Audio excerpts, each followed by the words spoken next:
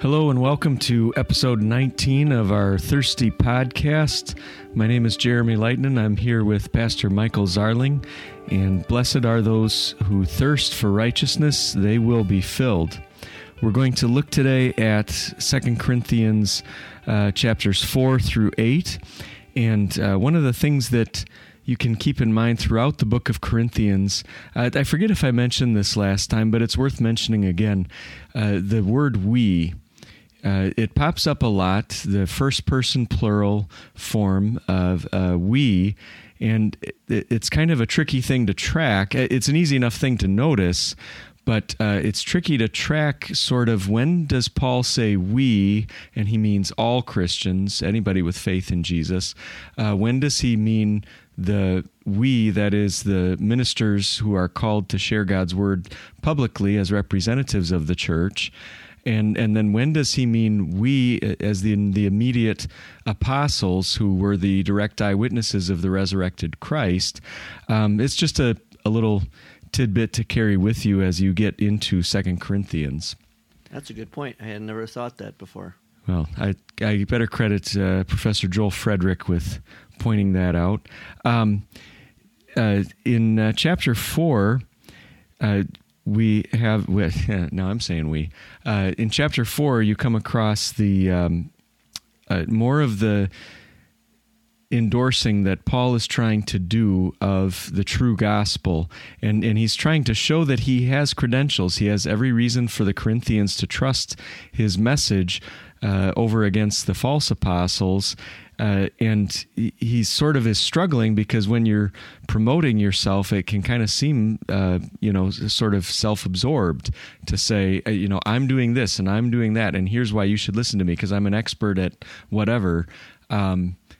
So you also get that tension that Paul is feeling when he talks about commending himself. He doesn't really like to do that, but he kind of needs to do that for the sake of winning over the Corinthians. Yeah, and then he is comparing the true gospel, like you said, Pastor Lightnin, to the false gospel. Verses 3 and 4, he said, even if our gospel is veiled, and he's referring back to the veiling of the gospel, back with Moses wearing a veil after he saw the glory of the Lord in the tabernacle, in chapter 3, it's veiled among those who are perishing. In the case of those people, the God of this age has blinded the minds of unbelievers to keep them from seeing clearly the light of the gospel of the glory of Christ. He's talking about the God of this age being Satan. That Satan does not want people to see or hear the gospel, and many blindly follow him. People today look at Christianity being old and outdated and sexist. They're veiled to the truths of God's word, which is actually fresh and timeless and liberating. So in reading a news story this week, I found this quote: God didn't really create male and female. He just created two groups, and whatever those groups wanted to identify as, or whatever those two groups wanted to do, that was completely their choice, because there is no such thing as male or female. So I hear that narrative, and then I would counter with the very first chapter of the Bible, where God clearly says, so God created man in his own image. In the image of God, he created male and female. He created them. Or a few chapters later, in Genesis 5, male and female, he created them. And he blessed them and named them man when they were created. So our age is being veiled by Satan, so they can't even see clearly that there are two genders. But God shows it very clearly in His Scripture. When we did a read-through of this verse in a Bible class a few years ago, it kind of caught some people off guard when you mentioned verse 4, the God of this age. If you're just sort of half-heartedly paying attention in Bible class, you might get asked a question and you think, oh, well, this is talking about God. But then the person that I'm thinking of had to look again and say, oh, that's a lowercase g. It's the God of this age talking about Satan. I guess that's a good reminder that, yeah, he does have the true God has given Satan certain powers and authority and abilities that make him very much God-like in how he can disrupt and cause chaos and command. Certain things are at his command, and that's kind of scary. Yeah, but people think that Satan has the same power as God. But we need to remind them that Satan's just an angel, a very powerful angel, the most powerful of them. But like Revelation talks about, he's a dragon, or think of him like a dog on a leash. When the dog, when the dog gets out of control, you just yank that leash back, and that's what God does with the devil. When the god of this age goes too far, God, he's the master. He just yanks the collar on Satan, and he starts yelping, and he can't do anything. He's we don't teach dualism, really, is what you're saying. There's not equal forces. Yeah, that's what I was talking about, dualism. Well, the two forces that, one good and one. I remember a catechism student years ago when I was a vicar saying that one time, like, why is there evil in the world? I asked the question, why is there evil in the world? Something like that, and she said, to balance out the good. And that's yin and yang, right? Yeah. The dualism that there's equal forces of good and evil, and no, there's only one superior force of good, that's God, and evil is really the lack of goodness. That's the best way to think of it. I kind of want to come back to what I was saying before about Paul's self-promotion, that he you can tell how uncomfortable he feels about doing this with what he says in verse 5. He has to remind them, we're not preaching ourselves, but Jesus Christ as Lord. And we play a role. We are the servants for Jesus' sake. And then he compares the gospel to a light shining in the darkness. And I know as Christians we get so frustrated with the way our world is and the way unbelievers act, but they can only act according to their sinful nature. They're groping around in the darkness. They need the light of Christ, Paul says. And then in verse 7, he says that we, and whether that's, like you said, the we, is that preachers, is that us as Christians, but we hold this treasure in clay jars to show that its extraordinary power is from God and not from us. And there, think of the clay jars of Paul and the apostles. They were afraid, running away, hiding, but they had a treasure to share. And then Pastor Leighton and I and the people in our pews were cracked pots. And yet we have a treasure that's worth more than anything that you can imagine. We have the water of baptism, Holy Communion, reconciling with God, absolution, the power of prayer, God's Word. As we heard in the Ascension service on Thursday, that we have a King who is enthroned on high. That's a great treasure, but it looks like it's just hidden in a regular clay jar.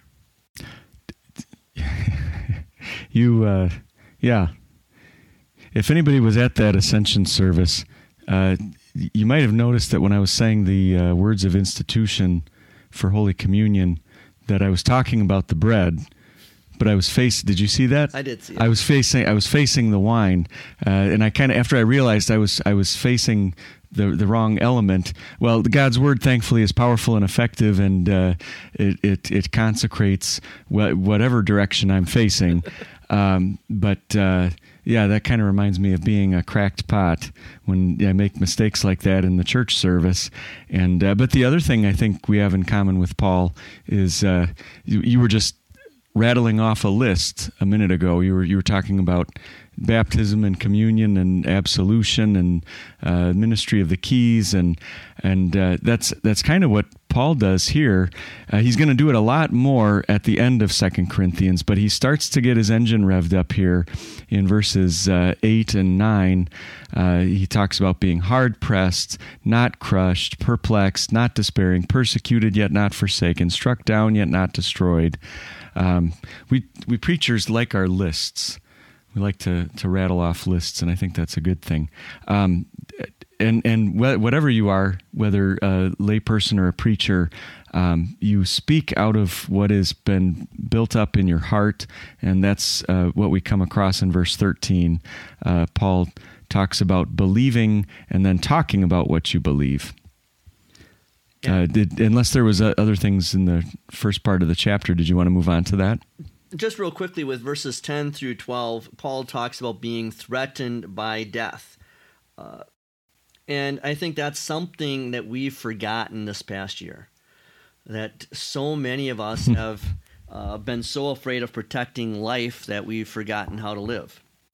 We've forgotten, like Paul says, we're dying every day. We're dying because of sin. But more importantly, Paul says that as Christians, we're to be dying to our sinful nature so that we become more sanctified in Christ. So that's what I wanted to throw in there with verses 10 through 12. No, that is really important to remember that, COVID could kill you, and a whole lot of other things could also kill you. It's so that there doesn't need to be life lived in fear constantly. In verses 16 and to the end of the chapter, here's a good application for COVID fears as well. Paul calls them in verse 17 our momentary light troubles. He says the things that we're going through right now, our outer self is wasting away. I've had more students recently call me old. Oh my. But I try to kind of embrace it. I'm like, yeah, all right, I'll be an old guy. I'll be a crotchety old guy. That's my role. So I don't know. I've got that role filled. Oh, okay. I'll be the crotchety young guy then. Okay. Yeah, he says our light and momentary troubles. And then he says in verse 18, we're not focusing on what is seen, but what is not seen. For the things that are seen are temporary, but the things that are not seen are eternal. And I was thinking about that this summer. I'm planning on a bike trip because I've got a 3-day district mission board meeting in Door County in Ellison Bay at the end of July. Well, I'm planning on getting up there by biking from Green Bay to Ellison Bay, which is about 100 miles through hills and probably the heat and humidity of July. Well, how am I going to do that? Well, I'm going to focus on the end, on what is unseen. And then, there's going to be troubles and pain along the way. Hopefully, I make it, don't have a blown out tire, any of that kind of stuff I've had. But you got to focus on the end game. And that's, I think, a good picture of what Paul says life is. That everything that you and I are going through right now, it's like a race, but there's something that's unseen. It's the end. It is, so often we talk about heaven, but we need to be around Jesus in front of his throne and in front of the throne of the Father with the Holy Spirit being there and the saints and the angels. We focus a lot of times just being in the nice place of heaven and a mansion and the green pastures, but being there in the Lord's presence, that's what we focus on. It's not seen, but that's the end game. As we enter into chapter 5, Paul is talking about, again, focusing on what is unseen, and in this case, it is the life to come. It is the everlasting life that Jesus has won for us, and when you know that, then you realize that this earthly life is just temporary, and I guess maybe a thought that comes to my mind is something that I've heard Luther quoted many times as saying he would call our human bodies maggot sacks. That we're this maggot sack that we're carrying around, because that's what it's headed for, is worm food. Yeah. See, if I'm going to be old and crotchety, you can just take maggot sack. I'll be the maggot sack. You be the old crotchety one, and I'll be the maggot sack. Yeah. And Paul is talking about how we long to, and I even think of my son. I can't remember exactly which one, but they all looked very similar when they were younger. And there was, I remember which one it is, but I won't say his name on the air. But he would say over and over, I just want to go to heaven. And he would be thinking, some little thing that had gone wrong in his life, and he would talk about wanting to go to heaven. And it's like, man, you're just starting out on your journey here. You've got a long time on this earth yet to be groaning in this tent that we're carrying around. But that's the way that we as Christians often think. Yeah, and you mentioned the tent. That's what Paul calls us in chapter 5, verse 1. So he changes the picture language from being a clay jar to a tent. So do you and your family like camping? We've done it on a couple of times, but we don't dislike it. All right. Because the last time that we went camping, we went with some good friends of ours. Their kids are the exact same ages as our 4 kids. We were up in Elroy, Sparta, bike trails and camping, and it just poured rain for a whole day. We were kind of miserable in our pop-up camper, but our friends, they had tents, and they were in a low spot, and the water just ran right through the middle of their tents and washed them out. They haven't gone camping since. But what Paul is talking about here is, again, we forget this, that we're just camping here. Heaven is our home. That's a permanent place. Think of the camping in a tent in brutal weather compared to living in a mansion with an indoor heated swimming pool, basketball court, and bowling alley. That's the difference between living here on earth and living with our Lord Jesus in heaven. There's kind of a tricky little knot to untie in verse 10 when Paul talks about appearing before the judgment seat of Christ. He then says, so that each one may receive what is due for what he did while in the body, whether good or bad. And if I just ripped that verse out all by itself, it could very easily sound like, I guess our deeds are what saved us. I've not thrown you a curveball because I think I have a way to explain it, but if you have a way to explain it, you could share that as well. Well, I was going to talk about that verse in reference to this question, is the book of life versus what I call the book of the damned. So what are those?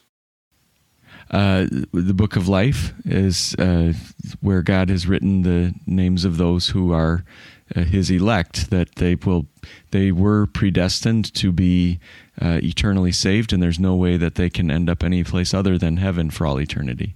And only their names are written there. Nothing they've done.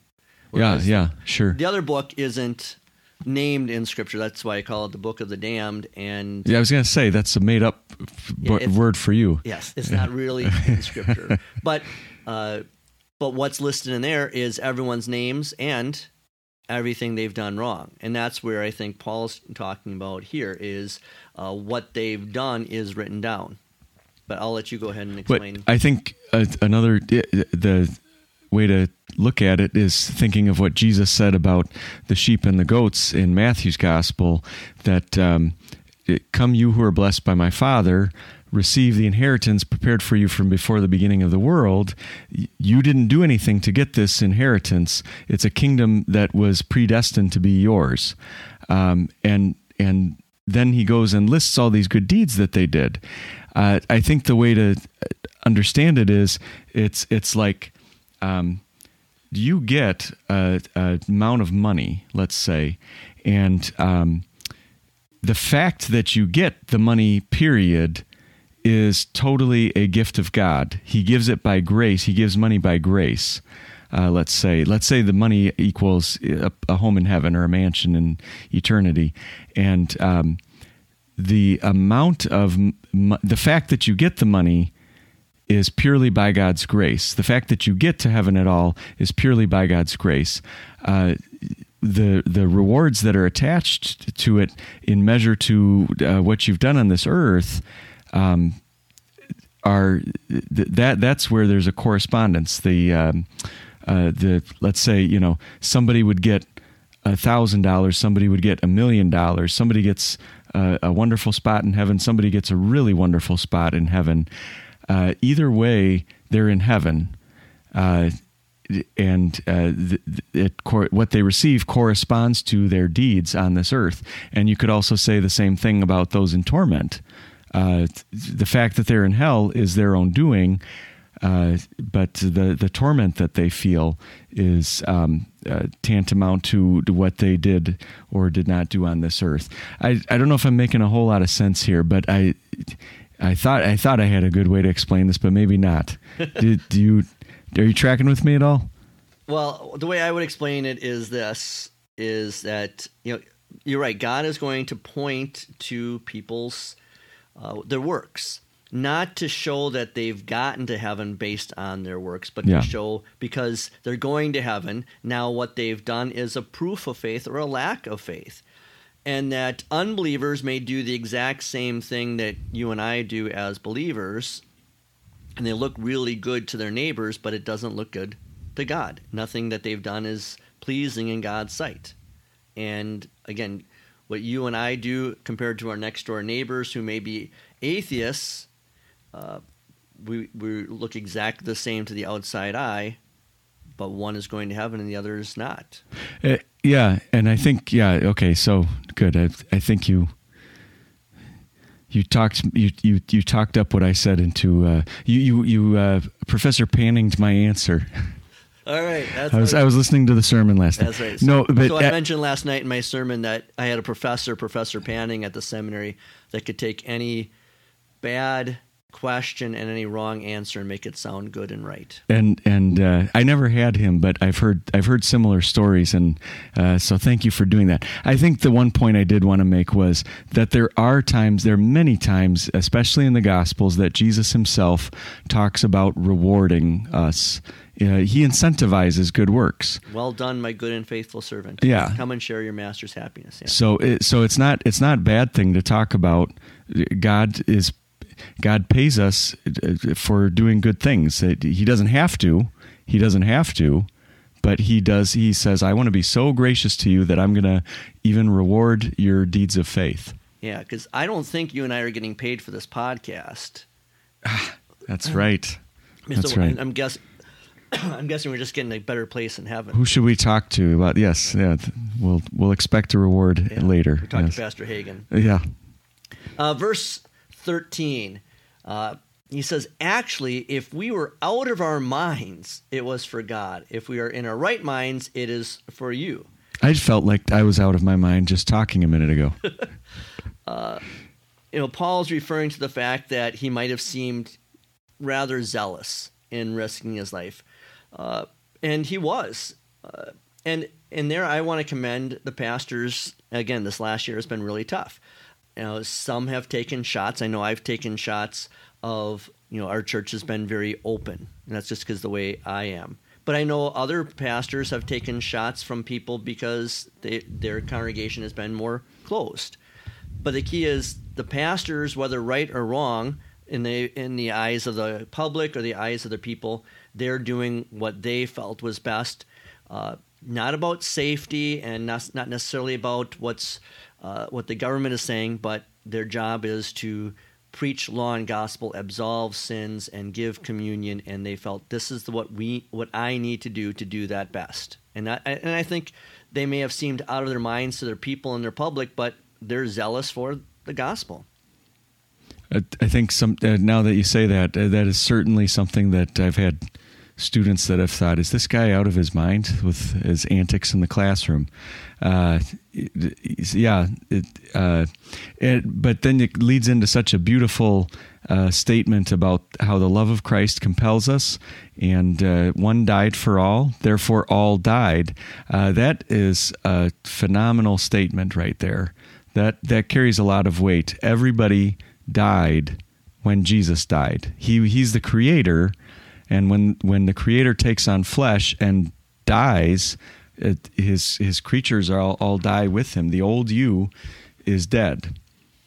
So talking about death, I know Paul isn't talking about zombies, but what's your favorite zombie movie, Pastor Lightning? The only one I can think of right now is called Shaun of the Dead. That's the one I picked. Okay. Yeah, but he's not talking about being zombies, but we do talk about dying to sin, and we're raised to a new life in Christ. I want to jump to verse 21, if that's okay. There's a lot of other good stuff in here about reconciliation.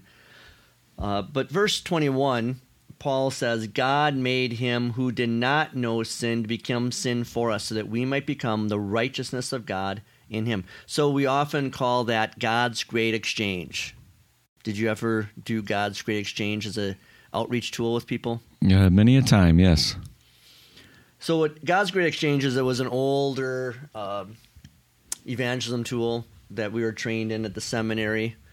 And I remember back when I was a very young pastor, not old and crotchety, that flying back from a missionaries conference in Milwaukee back home to Radcliffe, Kentucky, and being on the flight, and people don't know this about me, I really don't like talking to people, especially strangers, and especially on an airplane. Just give me a book, give me earbuds, and I'll be happy for the hour. But God had me seated next to this young private in his dress greens, and so I asked him some questions, and he was coming back from his mother's funeral in Kansas, and his mom had committed suicide.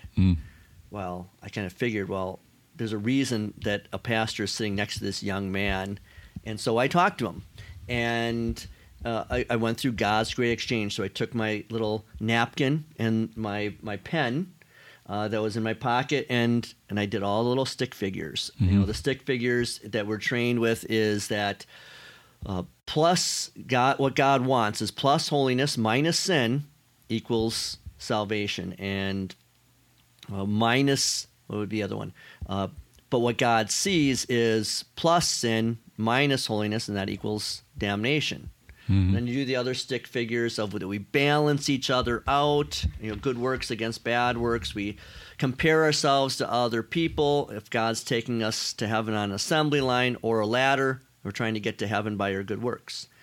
And then you get to this verse, that God and Jesus on the cross takes our sin, gives us his holiness. He takes our death, he gives us life. He suffers hell and gives us heaven. And then I handed my cocktail napkin to the young man. I don't know what happened after that, but that's really God's great exchange. Mm-hmm. And you're bringing to mind a bunch of stories that I've had about sharing God's great exchange with people. I don't know if we want to dive into all of them, but I did want to. How about this impoverished family that I went to visit that had called our church because they wanted food. And so I got together a bag of groceries from the food pantry, and I went to their house, and I'm going around the room, and they have a whole room full of people that are there to listen to me. I think I told them before I arrived that I wanted to not only give them the food, but also talk to them about what our church teaches. And so I dropped off the bag, and I was introducing myself. There were kids, there were moms, there were grandmas that were all interconnected into this family. And it kind of kept coming back to these two women. And I sort of was wondering, now, how do the two of you know each other? And one of the grandmas said, they're partners. And so this was a lesbian couple. And I thought to myself, okay, so do I come out swinging against homosexuality? But I thought, no, I'm going to present God's great exchange. And one of the two women in the couple was very... She was very overweight, and you could tell she had a lot of health problems that they had been talking about her having. And the funny thing was that as you talk about going through it, and you've got the whole law section of this is what God sees. He sees that we're sinful, and here's our man-made remedies of how we try to compare and how we try to balance out our good deeds, and all of these things earn for us nothing but hell. And I'd been talking for a little bit by then, and the more overweight woman was saying, I need to get out of this room. she was like, I have this breathing issue, and some of the things that you're saying are sort of adding to it, and she was like, I need to take a break for a minute, and I was like, no, if you just sit still and keep listening, I'm about to get to the most important part. And sure enough, she was fine. She kind of calmed down after I explained the gospel that Christ has taken our place. We have God has swapped our sinfulness onto Him and His righteousness onto us, and that was kind of a neat experience. Can we at least say one thing about the reconciling part? This is such a beautiful section where it says, God was in Christ reconciling the world to Himself, not counting their trespasses against them. So no matter whether you believe it or not, God has already decided He does not count you guilty of sin. He has forgiven you. Now, if you die in that unbelief, obviously you're not going to benefit from that forgiveness. But this forgiveness is really it applies to the whole world. God has forgiven the world. Right. I'm not preaching this weekend, so I just kind of glanced at the readings, but I'm pretty sure that we're talking about Jesus as the high priest. And Jesus as a high priest, He's bringing about reconciliation between us and God, an angry God, and justifiably angry over our sins. But through Christ, that anger is appeased. It's no longer placed on us. It's now placed on His Son. Chapter 6, verses 1 and 2, Paul says, as fellow workers, we also urge you not to receive God's grace in vain. He says, look, now is the favorable time. Now is the day of salvation. Last night in my Ascension sermon, and you can all listen to that because I recorded it for Pastor Hagen to give sometime next week. And it's all about outreach, that now is the time to get out of the comfort zones of our buildings, to leave the walls of our churches, to grow the kingdom of God, to make people, through the Holy Spirit's work, the Israel, the new kingdom. And, Jesus says, now is the time. He says, I must do the works of Him who sent me while it is day. Night is coming when no one can work. We don't know when Judgment Day is coming. I think of a gentleman who is the father of one of our members. And she asked me when he was in the hospital, Pastor Lighton, to go visit him. And I was afraid to go visit him because I had seen this man in action as a grandfather of kids in our school at sporting events. He's not a nice guy. And when I went to the hospital to see him, his other daughter, who is not a member, was there. He said, Dad, Pastor Zarling's coming. And the dad said, and I could hear from the hallway, why is he here? I'm going to hell anyhow. So, this is going to be a good visit. Mm-hmm. But I shared the gospel with him. I prayed the Lord's Prayer. He did pray the Lord's Prayer with me. His daughter asked me to come visit him again when he was in the nursing home, so he had gone downhill. But the day I was planning on visiting, I got a call that night saying he had had a heart attack and he was unresponsive. So I still went to the nursing home and we prayed, and I had scriptures to read with him. I gave them to the family to keep reading. But who knows what happened? By his confession of faith, he's in hell. But the key is we can't just wait. Now is the day for us to believe. Now is the time we need to get out and share the gospel. A verse of a hymn that came to mind with this one is, I hear the Savior calling. His call has urgency. Each moment souls are dying. Soon comes eternity. And so, my precious Savior, this is my humble plea. Prepare me for my mission, for you are calling me. There's urgency there. And I think it makes people nervous to take those risks and to be aggressive with reaching out and making connections to the dying and unbelieving world, because there's real danger in it too. And that's sort of what Paul. Again, I'm going to refer to the lists of the preachers rattling things off. But in this case, Paul is rattling off all of the things that yes, there is hardship that comes with it. When you put yourself out there and you try to share Christ with this dying man, and he, even before you walk in the room, you can hear him talking about how he's not very appreciative of your being there. Yet with all these risks, and those are real risks, there's also great rewards and great benefits that come along with them, in beatings and imprisonments and riots, through glory and dishonor, through bad report and good report, treated as deceivers yet being honest, treated as unknown, dying and yet look we live, punished and yet not put to death, grieving yet always rejoicing, as having nothing and yet possessing everything. It can feel like hell on earth, and at the same time, preachers on their deathbeds would say, I wouldn't trade those experiences for the world. Yeah. Like you said, it's hard putting yourself out there. And Paul says that too, verse 11. We have spoken to you openly, Corinthians. Our heart is standing wide open. Think of that. You've put yourself out there, and people can stomp on it, and yet... Those are raw nerves, and they can stomp on it, yeah. Yeah, and yet that's what's so important. We have to do that. Verse 14. Do not be unequally yoked together with unbelievers. So I'm curious how you've taught this in the past, or how you would teach this specifically mainly to your high school students, of marriage of a Christian and a non-Christian. I've had discussions about these verses.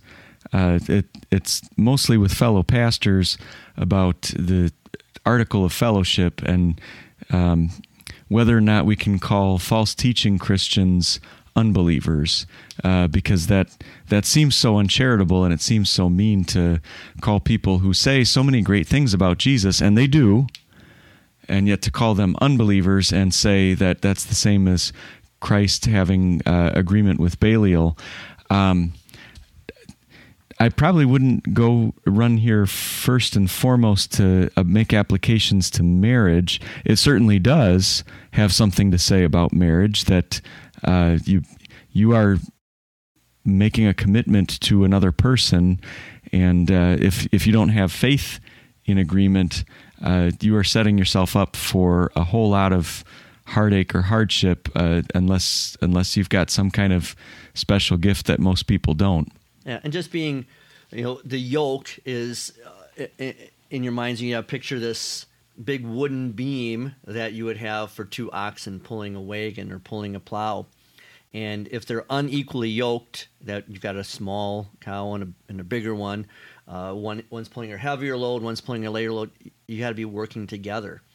And there I was thinking, as I was working on my Ascension sermon, we talked a lot about shared ministries last night and merging and so forth. And I saw an article, this is, I think 7 years ago, that 3 churches in Racine, 3 Evangelical Lutheran Church of America, so very liberal Lutherans, that they are all merging into one congregation. And then on top of that, they were selling all 3 buildings and then going and moving into a Methodist church. And it said in the article, well, they're not planning on merging with the Methodists, but because they were already having full communion with the Methodists, they might just merge with them too. And I just bring it up here because it came to mind of they were kind of yoked together, because they're all Methodists, and the ELCA are just so liberal in their theology when you're talking fellowship. Whereas we, as Wisconsin Synod Lutherans, that we pride ourselves, properly so, on being confessional and doctrinal, that we don't want to be unequally yoked with those other church bodies, because what happens is we don't make them more doctrinal and more confessional. They'll always bring us down to become less so. And it goes back to that analogy of the yoke, doesn't it? Because what do you have? You might think, well, look, there's this other beast of burden, this bull or cow or something, and hey, I'm a bull and a cow or a cow too, and we're both walking in a direction. So wouldn't it be great if we could, divide our labor in half by working together? But if you're pulling in different directions and you're yoked together, you're going to accomplish less instead of more. Anything else you want to bring up in chapter 6? Nope. All right. Chapter 7, so then, since we have these promises, dear friends, let us cleanse ourselves from everything that defiles flesh and spirit as we seek to bring sanctification to its goal in the fear of God. Paul says the goal of our sanctified lives is to thank God for his goodness to us and to lead those around us to glorify God. But this does not take place if we're still taking part in things that defile flesh and spirit. He's saying we can't enjoy being a sinner and enjoy being a saint at the same time. It's one or the other. We either defile our flesh, which is God's temple, or we say no to fleshly desires and honor God's spiritual temple. This chapter has a lot to say about some of the historic anecdotes or events of Paul's ministry, and particularly it's explaining what we talked about at the beginning of 2 Corinthians about Paul waiting for Titus, and not finding him, but then finding him, and how much joy that caused him. I think really the only thing else that I wanted to say about it was just in verse 11, where it talks about how sorrow is a good thing. There's a godly thing that happens when you feel sorrow. You can also feel sorrow in an ungodly way, and that's a lot of times, it sounds like maybe your guy in the hospital who thought he was going to hell was feeling some ungodly sorrow, at least at that moment. But there is a good use of godly sorrow too. Right. Worldly sorrow is just having sinned and fear the consequences. That's like Judas. He felt sorrow, but it was just of what he had done. Peter had godly sorrow. He looked to Christ for forgiveness. And there, I commend you, Pastor Lightnin, for being a high school teacher. Because I put up with the high schoolers that I have in my house and then the friends that they come over, only because I'm the dad and the dad of, being there for their friends. But I don't really want to be around high schoolers. They scare me.